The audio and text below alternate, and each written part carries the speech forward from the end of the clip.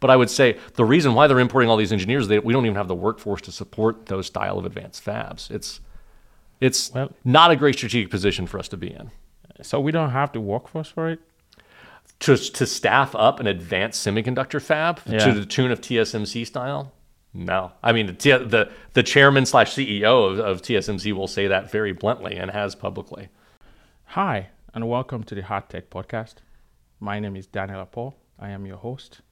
And sitting across from me today is a special guest, Brett Walker.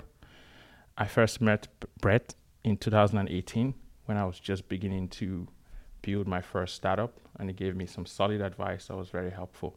So thanks for coming today, Brett. Thanks for having me. By the way, Brett is a very successful tech entrepreneur in Austin. And since this podcast is based in Austin, we're very, very happy to have him as a guest on this podcast. Can you go ahead and just generally introduce yourself and your background? Yeah, sure. Brett Walker, CEO and co-founder of Electronics Incorporated. My background actually is it's always been in hard tech, really. My undergrad was mechanical and aerospace engineering, and I got a PhD in materials. I got some IP based off of my PhD that I then spun off and started the startup company Electronics Incorporated.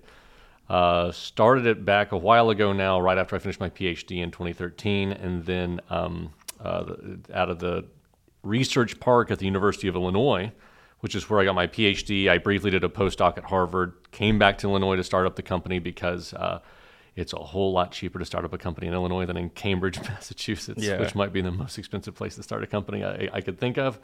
And then the company started growing pretty rapidly, had some good success. It was very difficult. I actually enjoyed living in Urbana-Champaign. I have nothing but good things to say about that experience. And great education there as well. And then hard to recruit tech people to the cornfields of Illinois, as it turns out. So moved down to Austin. I actually was I was born in Killeen, so I'm a native Texan.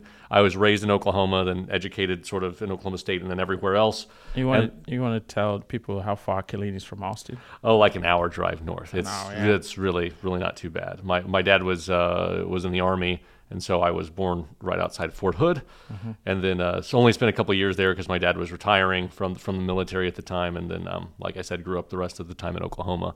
But so this was sort of, even though I hadn't lived prior to that in Austin prior. I had a lot of family in the nearby area, both in Oklahoma and in Texas, and it was the choice was when the company was growing was either move to Silicon Valley or probably move down to Austin area, which at the time had a Silicon Valley mindset, but a much cheaper cost of living. I don't know that statement is true anymore. Yeah. Cost of living has gotten significantly more expensive here over the course of the past decade. But however, company grew pretty rapidly here, got our Series A funding, then our Series B, and then now we have our headquarters really is in the Met Center, which is an industrial park right outside the airport off of 183-290. And so we have about 30,000 square feet there. And that's where our lab, R&D, and production is. But we also have larger toll scale manufacturing sites for our larger customers. So we have strategic relationships with certain investors, including toll manufacturing that's included. So it allows us to scale up much more rapidly in a much more agile fashion. As we've discovered, working with something as established and as stringent as the electronics industry, obviously supply chain audits are a big thing. And so working with sort of tier one strategic investors and partners to be able to scale up the business is much more advantageous than trying to reinvent the wheel as a startup, a small person startup. You have a lot of CapEx, you have a lot of expenses doing that, where otherwise now we piggyback off the resources that our strategic investors have, which allows us to scale up much more easily and ultimately allows us to focus on what we do best, which is really the fundamental materials, and allows people who that's their job is to scale up materials, allows them to do that far more effectively. So in general, I think the relationships that we have there work really well. So happy with that. That's quite an intro, Brett. Sorry, that was probably more than like a... No, it's fantastic. It's exactly what I expected. And it shows my point initially about how important you are to the startup ecosystem here in Austin, especially from the hardware side of things. We hear a lot about software companies But you're showing us that despite how hard materials could be, materials engineering, hardware engineering could be, it can be done from a startup standpoint. Can you talk about the intersection of material science and electrical engineering? And this is a funny concept for me because as a mechanical engineer myself, building my first startup, I ended up building basically an electronics product at the end of the day. And so what's the intersection? What's the intersection between materials and electrical engineering, and how do they complement each other? Yeah, so I mean, there's a lot of intersection in our world. I mean, fundamentally we make metal deposition products. We make precursor materials for metal deposition. So they're high performance, particle free conductive inks that we use that has a lot of applications in EMI shielding, interconnects, solar. Honestly, the list goes on and on, display, et cetera. But I mean, the fundamental intersection that there's if that was a Venn diagram, the two circles would be pretty close to overlapping as far as application space is concerned. Because so for modern electronics, for example, everybody has a smartphone. There really has not been, I would say, a ton of advancement in the laptop or the desktop space for the average consumer-based user. Yeah. Where most of the money is being spent, therefore, where most of the R&D is happening is in the mobile space, because that's the most pervasive form, I would say, of computing now. Is everybody's got a device on them at all points in time, myself included, or a few devices as the case may be. And so as you start shrinking down chipsets and having to have more and more computational power and more just consumer interaction and user interaction, there's a lot, all those boil down to significant electrical engineering design problems that then fundamentally have to be addressed by materials. So one of our primary markets, for example, is EMI shielding. So your smartphone now has more computational power than desktop computers had 10, 20 years ago. And as you start shrinking down chipsets, and now multiple chipsets, because now you don't have just processing units, you have graphics units, you have all sorts of other things, you have high performance RAM, you have all sorts of other just dense chipsets inside of a very small package, and including obviously wireless comms that go along with that are sort of the backbone of all of this. Well, EMI shielding is a big deal. As you start shrinking these things down, crosstalk between the chipsets can cause a lot of problems. Sure. And so the way they used to solve this is you'd stamp a steel or aluminum can and you just literally stamp a can, you'd put it over the chipset, and there's your EMI shielding. Yeah. Well, the problem with modern smartphones is you just don't have the real estate. You can't have giant metal boxes around your chipsets. You got to conformally coat these chipsets. So that's where our materials come in. So we provide conformal on-package EMI shielding, as well as not only on-package, as well as you can cover part of the board. We provide a number of different packaging EMI solutions there for back-end semiconductor packaging. And that's just our main application set. You can move on to display, which is another application set of ours. So as everyone knows, the big driver, I would say, for user interaction with the smartphone has always been increasing the size of the phone, but also eliminating the edges of the display. Everybody wants bezel-less display, right? Where there's no dark areas around the edges. You're just staring at a pure screen almost. Well, the electrode architecture for that is actually quite interesting because you have to be able to connect from the back side of the phone to the front side of the phone where the display interacts with the user in some ways. There's a lot of electrode architectures that go into that. So our materials play a fundamental role there as far as those electrode architectures. So it's all about material specs for me as a materials science, but those ultimately relate in a larger scale to electrical engineering design / device design on the designer front. And then we work with the OEMs or their contract manufacturers and then integrate those into packages that ultimately the consumer sees, or in DoD applications as well, things along those lines. Cool. That's very good. Again, maybe a more long-winded answer than you were looking for. But.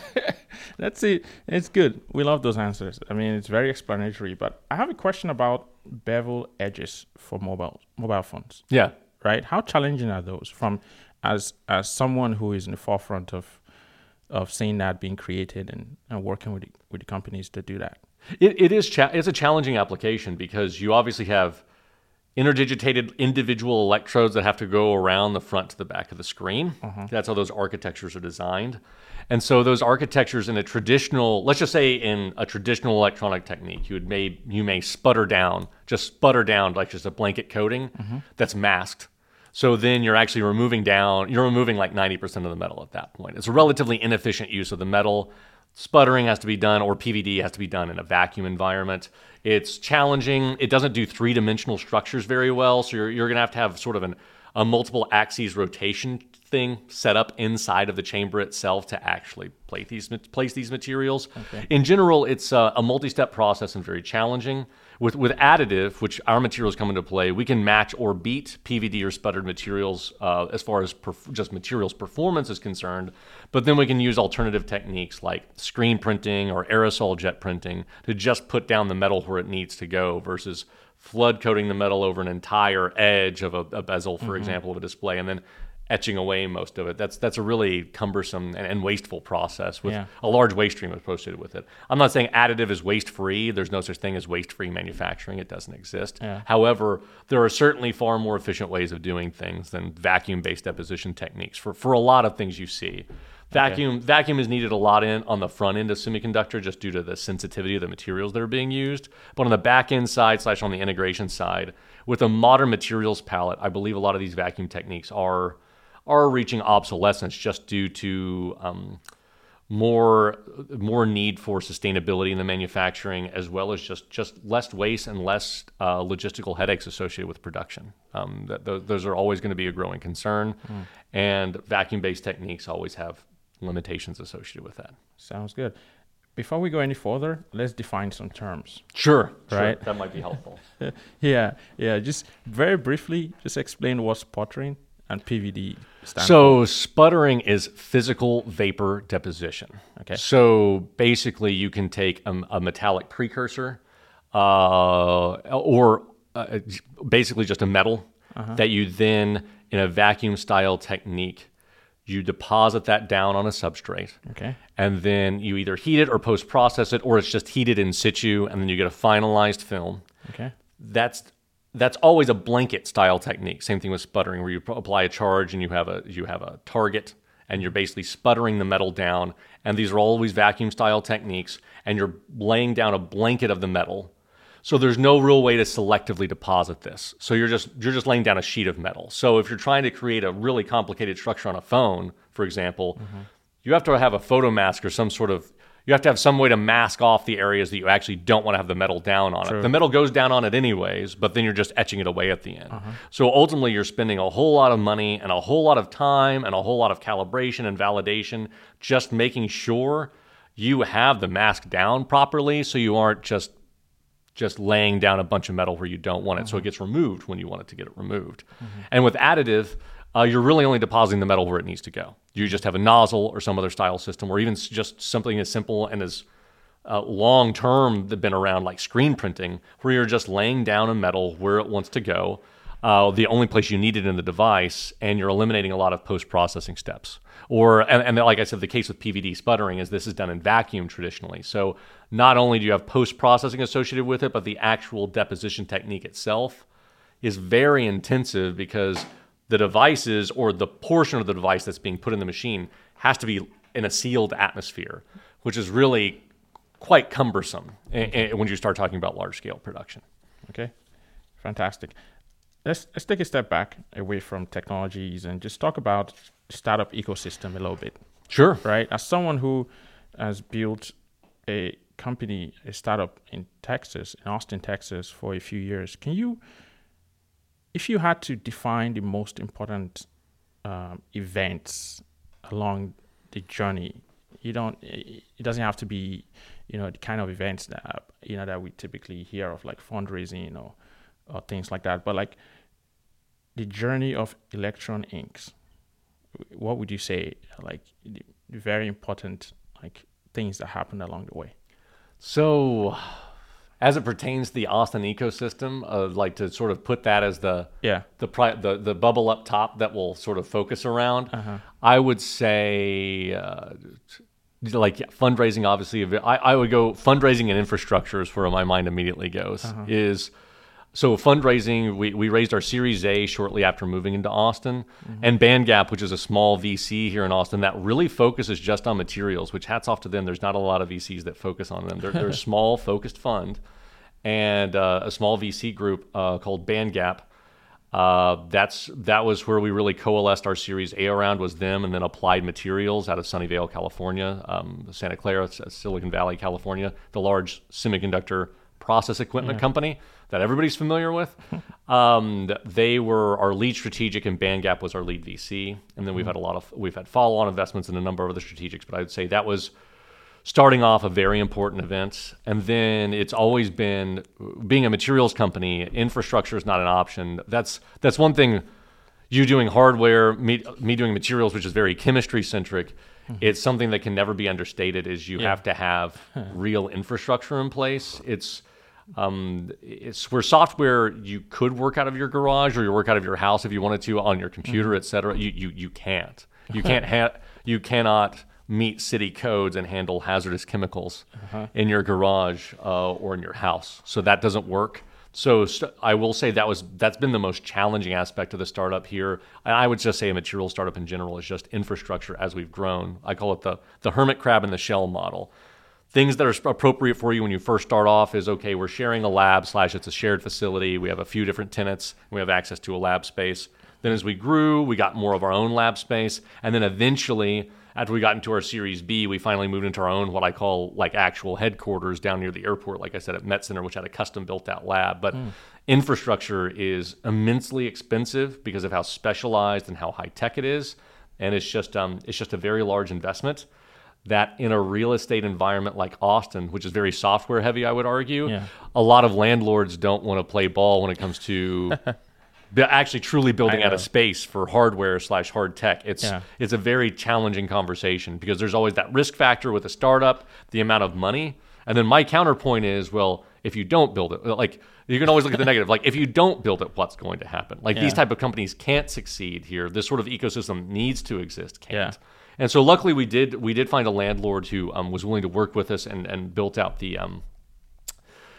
our facility. But ultimately, I would say, fundraising and infrastructure is the two narratives of that's always obviously fundraising for employee hires and runway, and then infrastructure is you've got to have a place to do it, and infrastructure is always a very challenging thing with materials.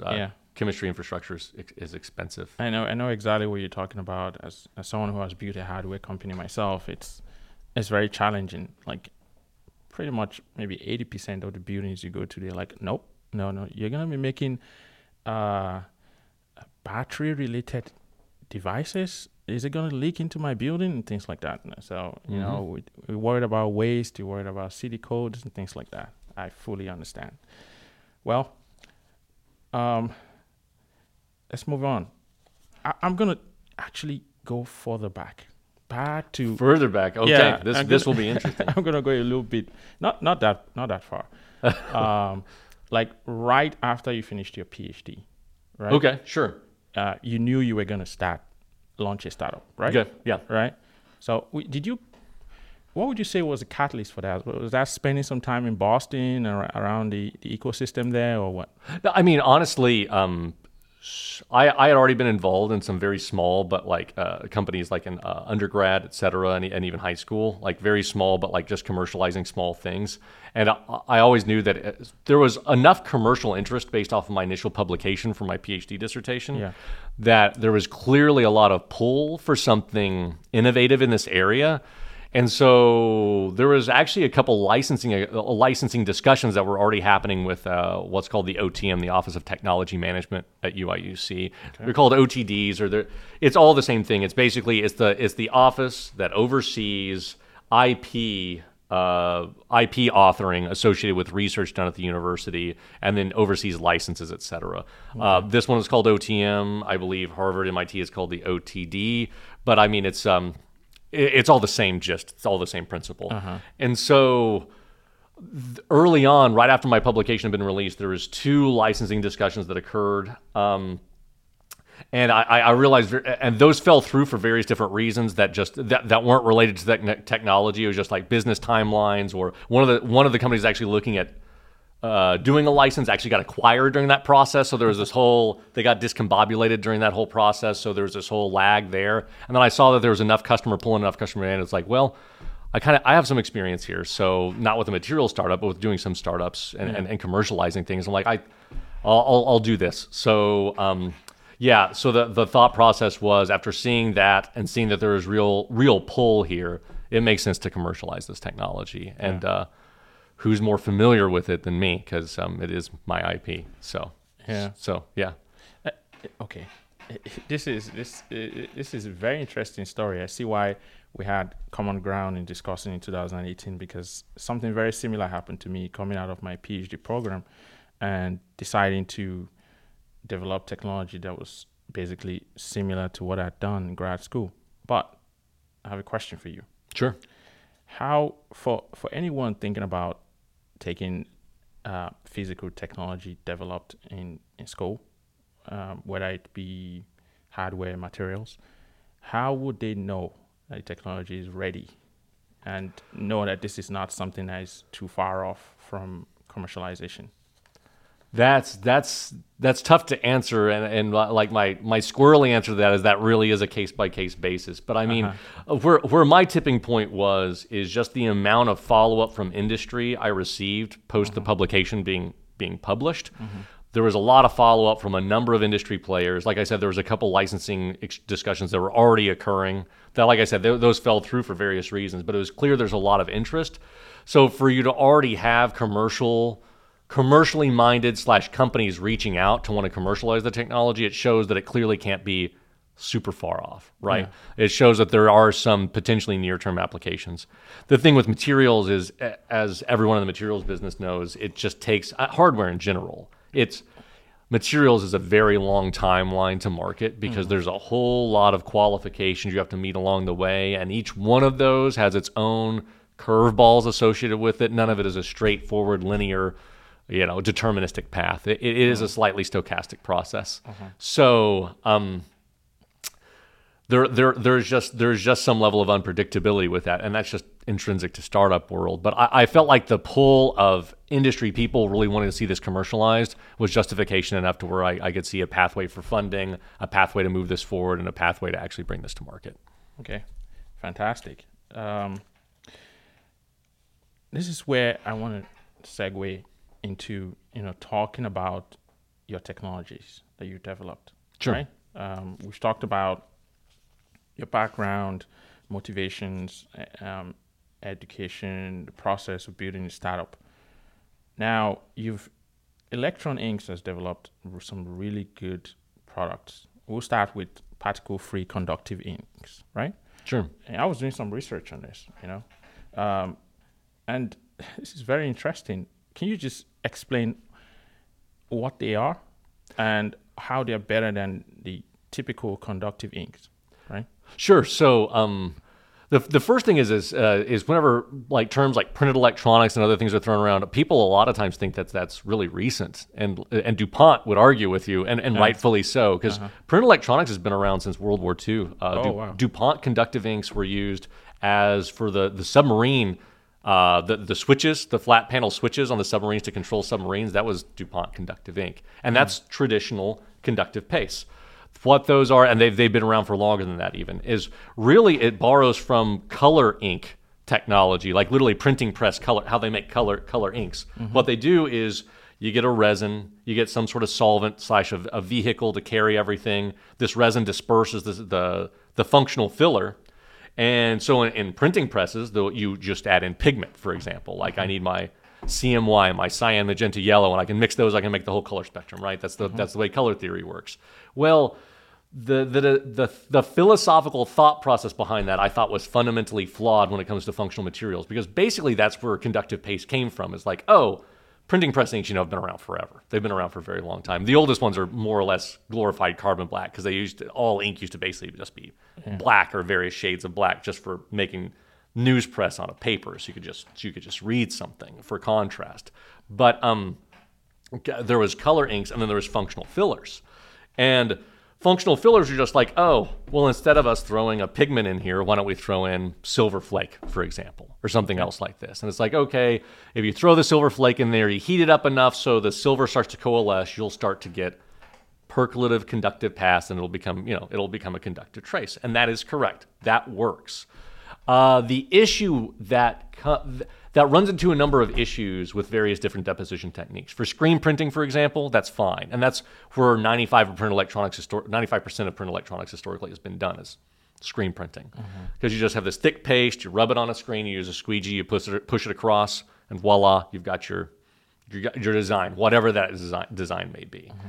Well, once you start moving into higher resolution printing techniques, like inkjet printing, for example, or aerosol jet printing, for example, you run into real problems with that. The real problem is inkjet, for example, needs really, really small particle size distributions to make a reliable ink. And it's like, okay, well, you can make silver nanoparticles. The issue is you've got to disperse them. Silver's dense, right? It's going to sink, and silver's got a density of 10.49 grams per cc. Water's 1. So like you start throwing that in there, it's just going to sink. So you got to throw dispersants around it. So all dispersants are is really just a polymer shell that's soluble in your solvent that has a certain charge to it to balance these things out so it stays suspended. Well, the problem with that is now in your cured film, you don't have silver. You've got silver plus a lot of polymeric gunk that ultimately doesn't help your film at all. So particle free is stepping it back and taking a page from semiconductor processing. Why don't we use precursor style chemistries that have an engineered decomposition to them so you know what those final films look like? And so it was designing a precursor complex that once we heat this up, this is just a completely soluble complex in a solvent. You heat it up and it just decomposes into pure silver. So what this does is you get much higher performance out of it. You also get much better environmental reliability. So instead of like, if you throw this in a humidity chamber and do all these customer tests that they've got to do, you have a high probability of failing with a lot of polymeric or organic gunk just floating around in there. Well, if it's a pure silver film, it's pure metal. It does much, much better at that point. So the entire idea was, okay, let's take the same semiconductor precursor design methodology, design philosophy, and let's apply this to modern functional materials with that. And then there's obviously a lot of materials chemistry and materials science that goes into designing these complexes and these decomposition reactions. But going from that side versus going just like, oh, we'll make a functional ink and instead of a pigment, we'll throw in some paste, we'll throw in some silver flake, for example. You just start off with the ends are going to end up with a much better result because you're designing what you want in the end. And what you want in the end is a pure metallic film. So you get a pure metallic film. So it just has a lot of performance advantages all the way around. That's good. That's very good. Again, probably a more long-winded answer than no. That's a technical explanation. That's good. Now let's simplify it a little bit. I read that particle-free conductive ink is uncured, transparent, and smooth. Is that true? It is. As you make it. It is transparent. As you heat it up, it turns into the bulk metal. So you actually have the silver ions or the metal ions in solution. Then as you heat it, it decomposes and forms a metallic sheet or a metallic pattern if you pattern it into a certain pattern. But it turns into the metal after a curing process. Okay, fantastic. So just from a consumer point of view, like not the business that is adopting this technology from you, right? Not the the device manufacturer, right? Is anyone going to notice that their circuit, their board or whatever is using particle-free conductive inks? Is it? I guess the question I'm trying to get to here is it healthier? Is it safer for the environment? Does it have any benefits beyond the technical explanation you gave earlier? It has a much better environmental footprint, but as far as what the customer sees of that footprint, that's debatable, honestly. So just going back to the manufacturing methodology, PVD uses literally hundreds of times more power than particle-free. So like these PVD, these sputtering techniques uses 100, 200, 300x power versus this, because these are vacuum chambers with high voltage supplies that have to do all this deposition work. we use spray coating equipment to do the same thing. So in ambient environment. So your power requirements are drastically less. Your water requirements are also about 40x, literally 40 times less. So your water usage is much less. So as far as the environmental responsibility and just overall footprint that a factory has, these materials have a much, much better footprint than you're going to see with traditional incumbent techniques. How much of that is visible to the customer on the interaction side? I would say it's relatively minimal, and that's a good thing. It's a seamless integration for the customer. All they know is that the device works like it always did. It's the same and continuing on a improving performance cycle for their end devices. But the actual environmental footprint of getting it there is much, much less. Yeah, I want to just take this opportunity to mention that a lot of the work that we do, that many startups do, is not visible to the end user. But if your phone gets faster, it charges faster, the battery lasts longer. I don't know, it heats up less. That's the work of some small startup company, you know. So, that's people do take for granted these incremental changes they see, and they just see like, oh, my phone's performance specs have improved. It's like, no, there was a lot of work that went into that. That the manufacturers see, and then the consumer sees an improved spec sheet. But as far as the direct connection to the consumer understanding what went into that, very little. But that's honestly it means the technology is being seamlessly transferred, which that's a good thing, I would say. Exactly. Okay, this is a very interesting topic I want to get into. Circuit scribe. Yeah. It's kind of hard for me to pronounce. Okay, so you developed this system or this technology, right, that helps kids become more involved in STEM and to learn about electronics and to draw circuits instantly. Is that a good explanation for Circuit Scribe? Yeah, Circuit Scribe is an interesting topic. So to jump in there, so started the company in 2013, had some early grants around the industrial ink technology, the particle-free conductive inks, had some early grants, had some early customers in the additive manufacturing space and the wireless communication space, actually. Everything was locked up under NDA, like completely locked up. Could not discuss any of it. The issue was it was very difficult to market like what electronics was doing from an outward-facing standpoint because while we had really good, strong, early upfront customers and adoption, there was a long ways to go in the development cycle. There really was. That was very early days. And there was no way to really outwardly give people a feeling of what we were doing. And so Circuit Scribe was myself and other colleagues that I had both at UIUC that moved to Harvard and Lisa Rousseau, Michael Bell, developed this sort of this ecosystem. So it's a rollerball pen filled with non-toxic, water-based conductive ink, certified non-toxic, that dries immediately on paper, and it literally flows out of a rollerball pen. So as easily as you can draw with a rollerball pen, you can make a circuit. And so developed this sort of STEM education kit ecosystem, launched that on Kickstarter, holiday 2013, into the year 2013, launched that on Kickstarter. At the time, had a very successful Kickstarter campaign. I would say Kickstarter is very difficult to navigate nowadays. The signal-to-noise ratio is tough. That was back whenever Kickstarter was the new cool thing, which dates me a lot, I realize. But Kickstarter was like the big thing to launch a consumer product on at that point, like a consumer tech product. Had a very successful Kickstarter campaign, and then went into full production the next year. Was late, like every Kickstarter campaign, but actually fulfilled all of our customers and started global distribution of that product. And that became encapsulated as a wholly owned subsidiary called Electronics Writables. So it eventually started as a spin-off to where that would just sort of encapsulated the Circuit Scribe brand, and that's very different from the focus of the industrial business of like integration to back-end manufacturing. The ink formulation is different as well. So that got encapsulated over the course of a few years. That turned into a wholly owned subsidiary, but still it's its own business unit. But yeah, it's focused on STEM education. And yeah, it's used globally. It's a really cool, interesting product and a really fun, creative way to get introduced to circuits. Where I feel like electronics is always taught in such a abstract way that it really doesn't have a lot of tangible, I really see what this circuit is doing type of application. Sure. And the point of Circuit Scribe was to make it to where like as easy as you can scribble on a piece of paper, you're going to be able to actually sketch out a circuit diagram. And oh, by the way, that circuit diagram is actually a functioning circuit. If you plug in a battery, plug in an LED, which we have components for, etc., you can make a working circuit right there on a piece of paper. So it brings this level of abstraction very much into the tangible with a product that's non-toxic, safe, and easy to use. That's fantastic. I'm gonna actually ask you about more about that in Sure. a sec. But you partly answered my next question. Kickstarter. Yes. Right? The heyday of Kickstarter was probably mid 2010s, something like that. Yeah, right? 20 teens, early to mid 20 teens. I would 100% agree. Okay. So, yeah, I have two questions.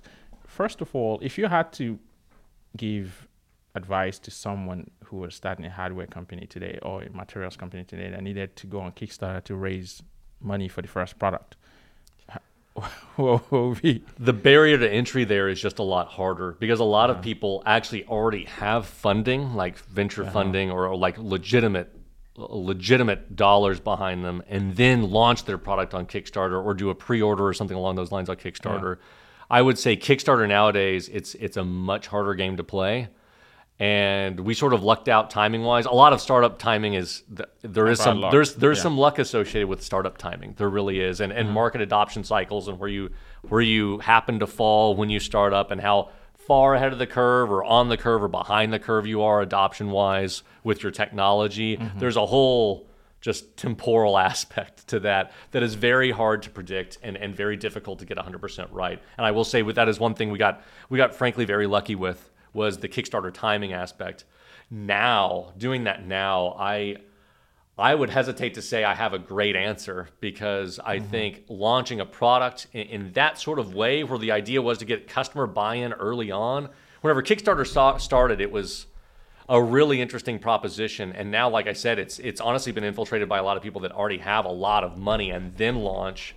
And so to me, it kind of dilutes that experience a little bit as a result, where I feel like it's supposed to be about like just organic interest in developing that product versus pumping up with funding to begin with and then going into it. Not knocking that. It's a interesting way to sort of get metrics around customer adoption. But to me, the fundamental purpose of that platform was to be like, these are people that would not be able to raise funding elsewhere or otherwise. Let's give them a platform to really get out in front of people. So really the only cost you had up front, other than like having the baseline level of the product developed, was as with anything on the internet, a good video is what sells it. Your only cost is going to be having a video production company doing your video for you. So the best thing is go raise some money, then use that money to go on Kickstarter to raise some more money. Yeah, it depends on what you're doing. I think because of that's the way the Kickstarter path goes now. I don't know that Kickstarter is necessarily the best way to go. Okay. I would say back in its heyday, before it is what it is now. Back in its heyday, when it first started, and it was really popular. I would say that Kickstarter is a great way to launch a consumer product. Yeah. I don't know. It's just so hard with. You go on there now, there's thousands of products, and all of them have extremely high-quality videos done. It's just the signal-to-noise ratio is hard to sift through now. There's no, like, just clear winners, in my opinion. It's a really tough game to play now. I don't know that I'd be able to navigate it. In fact, I can almost guarantee I would not be able to navigate it the same way today if put in the same position. Plus, I've been spending some time on Kickstarter, on the Kickstarter website and Indiegogo website. And I started noticing that you can actually do way better on Indiegogo than Kickstarter now. Yes. Yeah, that's surprising. It used to be the opposite. Well, yeah, Indiegogo was the Me Too, was the follow-on that had different terms of use and everything else. So they had their own little niche that they were focusing on. Because there was I forget what it was, but there were certain things that Kickstarter wouldn't allow that Indiegogo was more open towards, and as a result, they sort of served that clientele. I forget the exact terms of what they were, but no, I agree. Indiegogo has a lot more products on it. Was it Kickstarter? If you set a goal, you must hit that goal to get your money. Whereas in Indiegogo, you don't really have to hit your goal. I'm not sure. I don't remember the exact terms. I just remember there was a couple different differences that were substantial enough that that's what they marketed off of, and that's how they really started and got their own following as well. But Kickstarter was the original. It was. I'm such a big proponent for hardware and physical technologies, and this is why this podcast exists actually. And I keep thinking about the different. You mentioned the word infrastructure, but let me use infrastructure in a more general way here.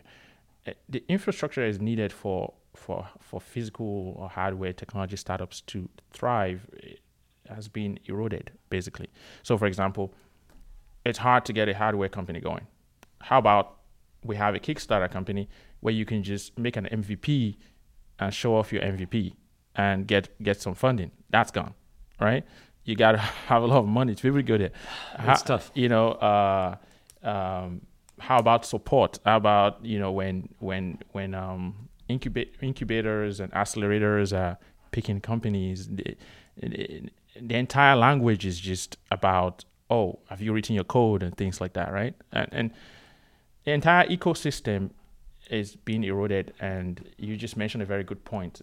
One of the ways in which you could circumvent that in the past was Kickstarter, and that's gone too. So that's very sad. No, I agree. I think it's far more challenging because honestly, it's a testament to Kickstarter's success. Kickstarter was so successful at launching products that now people that are very well funded launch products there, and as a result, the sort of idea of getting access to something new and maybe a little raw that's unpolished has gone away because those products don't stick out anymore. Yeah, because a customer that's wanting to adopt something new is going to adopt the shiniest, most polished one, not the one that looks more raw, where previously I think you could get access to that a little bit more easily.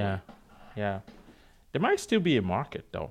I think there is. Very, very early adopters who just want, okay, you have a solid idea about this thing. Let me take a look at it. Let me try it out. Because the reason I say this is a lot of companies, even established companies, will release products that are not perfect and tell you that we're still working on it. And everyone would just be happy.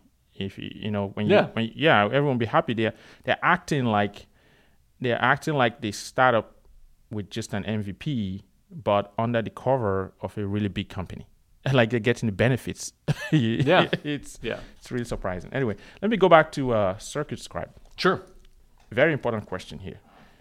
Are you prouder of the impact that CircuitScribe has made versus the impact that Electron Inc. has made as a company? See, the thing is, I don't know that I would compare them because I both viewed them. They both have served their, and maybe this is far too calculated of an answer, and I apologize. I'm an objective-oriented person, but like they both have served their purposes very well. Ultimately, the fundamental, more disruptive technology is the particle-free inks and the development and those materials and what they can do for manufacturing electronics, consumer and otherwise. However, I don't think it can be underestimated the STEM educational impact, as well as just the general public awareness that CircuitScribe offers to an otherwise esoteric industry. Like if I talk to somebody about really in-depth hardware / material integration problems inside a device, 99% of the population is not going to have a clue what I'm talking about. I can talk to anybody in the general population about CircuitScribe, show it to them, they know what it is. So the thing is like I just view them as having different goals and different paths, and them both achieving their goals in various different ways. It's not prouder or less proud of one or the other. It's they're very different things with very different purposes. That's how I view that. So that's my perspective on them.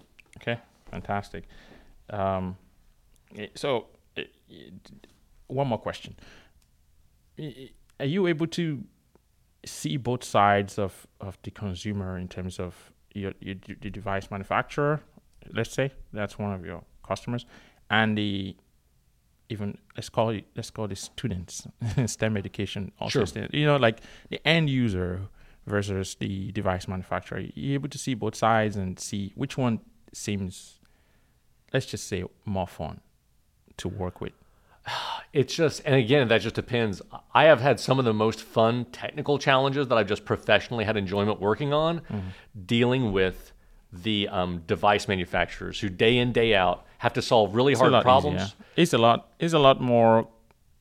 Go on, sorry. So they have like very real problems. And the thing is like the level of your solution just has to be at such a higher level because they're not talking about, I need this to work once. This has to survive unbelievable reliability tests and show that it's going to last out in the wild, however you want to call it, for 10 to 20 years and not have problems.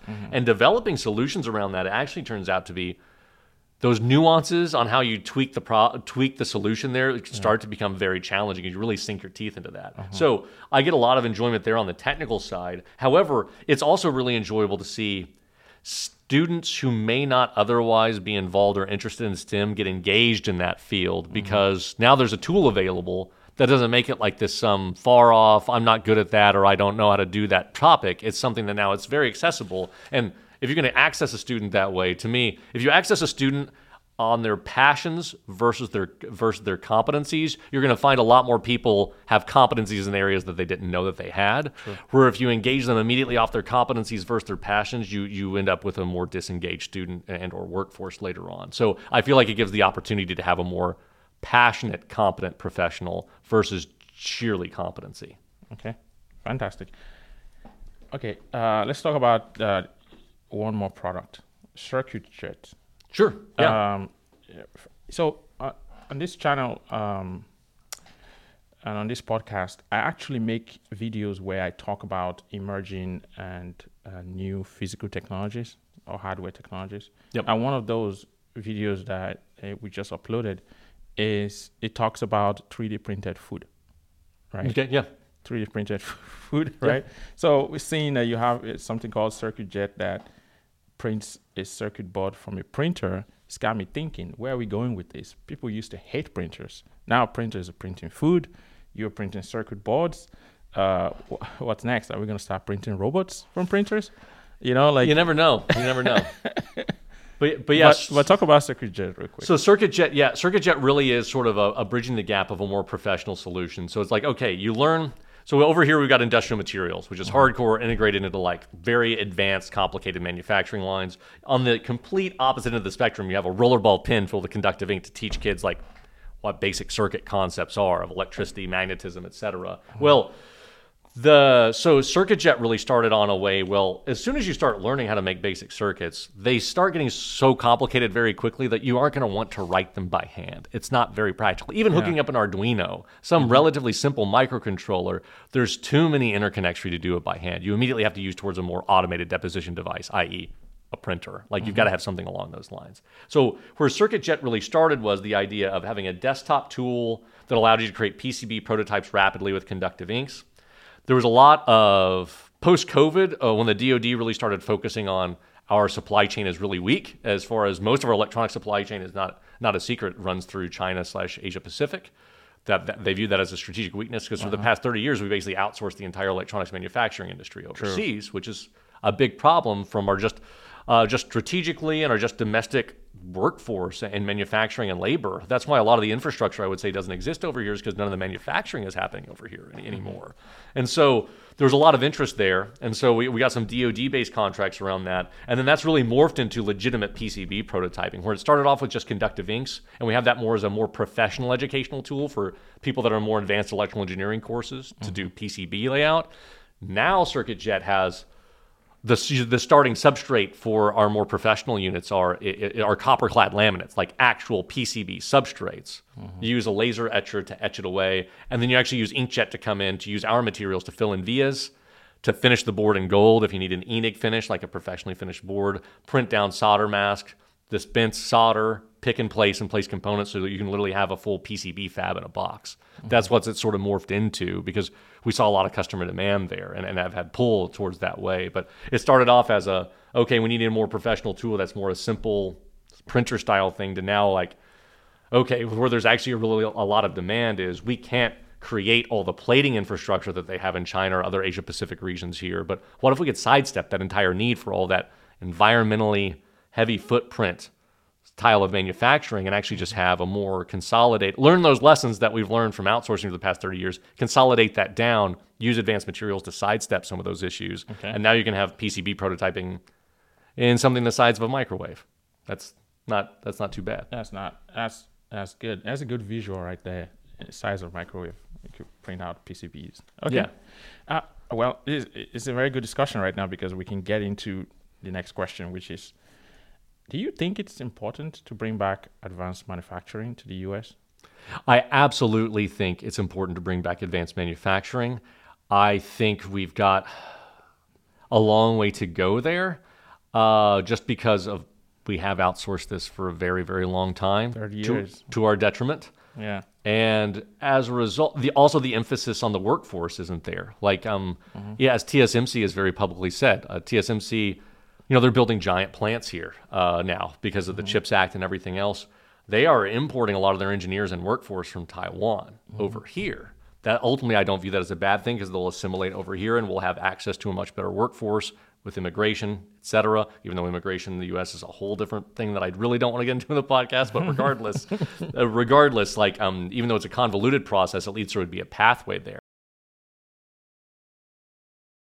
But I would say the reason why they're importing all these engineers is that we don't even have the workforce to support those style of advanced fabs. It's not a great strategic position for us to be in. So we don't have the workforce for it? To staff up an advanced semiconductor fab to the tune of TSMC style? No. I mean, the chairman / CEO of TSMC will say that very bluntly and has publicly. Wow. I see why we have problems actually launching startups in that space too, because we don't even have people interested in it in the first place. Well, the problem is there's a lot of interesting new technologies being developed in R&D. The problem is the cost of entry. Like we've had discussions with we have strategic investors that are all over the semiconductor packaging side. So let's say you come up with a technology that really may increase the productivity or any sort of efficiency in the semiconductor realm. Testing it out is a hundreds of millions of dollar problem. True. You can't just like plop something into a semiconductor fab and see if it works. That's not how those things work. Yeah. So when you come up with processes, unless you have an infrastructure around feeding those systems, like all the auxiliary factories, all the auxiliary support that goes into feeding these larger semiconductor fabs, you'll see that there's just these larger and larger chasms start getting excavated around breakthroughs because there's no one in those intermediate steps supporting that. Because so back in its heyday when Intel built its new Pentium processor plant, in outside of Phoenix, Arizona, that's still there. Is it in Chandler? Yeah, it's in Chandler, Arizona. That's correct. And so it's not just the factory that's there. It's like, yeah, that's great. Intel built a plant there. Mm-hmm. It's a huge plant. It was a great feat. It was the whole thing is very advanced. It's the 1,000 other factories that go around it that feed that plant. Because a semiconductor plant does not run on its own. True. It's fed by a bazillion other industries, a bazillion other material and part suppliers that feed very specific parts that are very high precision and go through a very qualified supply chain. So when you start outsourcing the manufacturing or we don't invest in new next-gen fabs here, what the public immediately sees like, oh man, there's a $4 billion Intel plant. That was how much it cost, I believe, whenever they built that one in Chandler. It was $4 billion back then, by the way, not now. How long ago was that? It's been 20 years, I want to say. Wow. 15, 20 years. And so what the public doesn't see is like, it's not that plant. That's a very important thing. That's sort of the capstone. It's all the other suppliers that have to feed that plant. Yeah. And whenever that infrastructure gets eroded, / that supply chain gets eroded, what we don't see is all the support that goes into making that. So there's a whole lot of very skilled labor that goes into that. People that will choose career paths as a result of a secure job that comes out of college doing those things, et cetera. And that whole thing just sort of evaporates. And so you don't have an ecosystem to feed this very, very large machine that is an advanced fab. Wow. The problem is very fundamental. It's very grassroots. It's very grassroots. It's like we have to value we have to value making things versus saving a couple pennies short term. It's the argument I always have with my friends is like we've been playing quarter by quarter capitalism, and our competitors have been playing decade by decade to century by century capitalism, and it's not serving a larger purpose for us. Yeah. I'll put it that way. It's all about quarterly revenues versus what's our long-term growth and goal strategy, and we've kind of betrayed our future selves because we want to make next quarter selves look a whole lot better. Wow. I never thought about it from a grassroots standpoint. I mean, but then it's true. It's very true. Okay. Let's move on to artificial intelligence. Okay. Right. AI, ChatGPT, everything is just about that right now. Yeah, it is. How do you think? So I was reading an article in Forbes a few days ago that says something about AI innovation in manufacturing can be manageable and incremental, involving employees in the process rather than being overwhelming. That's a funny way of saying there should be a way to still keep employees while integrating AI into manufacturing? What do you think? What do you think is going to happen in the next few years with AI and manufacturing? I do think it's going to be more of a gradual process. So I think I do, because don't get me wrong, there's a lot of automation. There's a lot of gaps that can be filled by AI that's going to more automate this process, where I would say a lot of our processes are stepwise automated already, especially in like semiconductor fab, other things like that. But there's obviously key personnel in between there. I believe some of those positions will start to phase out, but I think that will take time to do that. I think the consumer-facing portion of AI, and I could be completely wrong on this, is going to grow much more rapidly. So like the ChatGPTs of the world, right? It's a linguistic model. You ask it an actual scientific question, it gets it about 50% right. Literally about 50% right. About the last half of it's a mess. I've asked it, I've been curious about this, so I've got a ChatGPT account, and I've gone in there, and I've started asking it like just basic chemistry protocol questions, like how do I perform this reaction? How do I perform this reaction? It gets about halfway through and totally messes up the last half. Not saying that it won't totally mess up the last half in like 5 years. It might get it completely right in the next couple of years. I'm just saying like these linguistic AI models are one thing, and I think it will change the way we interact with seeking out information, with a much more intelligent understanding of how to gather the information, like sort of the next version of Google, basically. I do believe it will be disruptive to how we consume information. Okay. I do think there's still some fundamental gaps, though, I think, on the actual technical side that I'm not saying AI won't be able to resolve.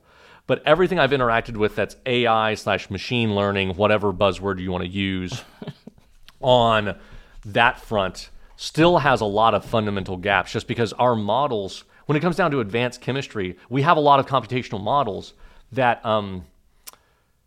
still aren't fundamentally like 100% correct, right? They're really good approximations, they're really good theories. So what is the AI going to run off of? That. It's not, we don't have perfect physical models for things that are absolutely 100% infallible by any means. I 100% believe AI is going to continue to be disruptive and continue to grow and be a growing portion of that segment.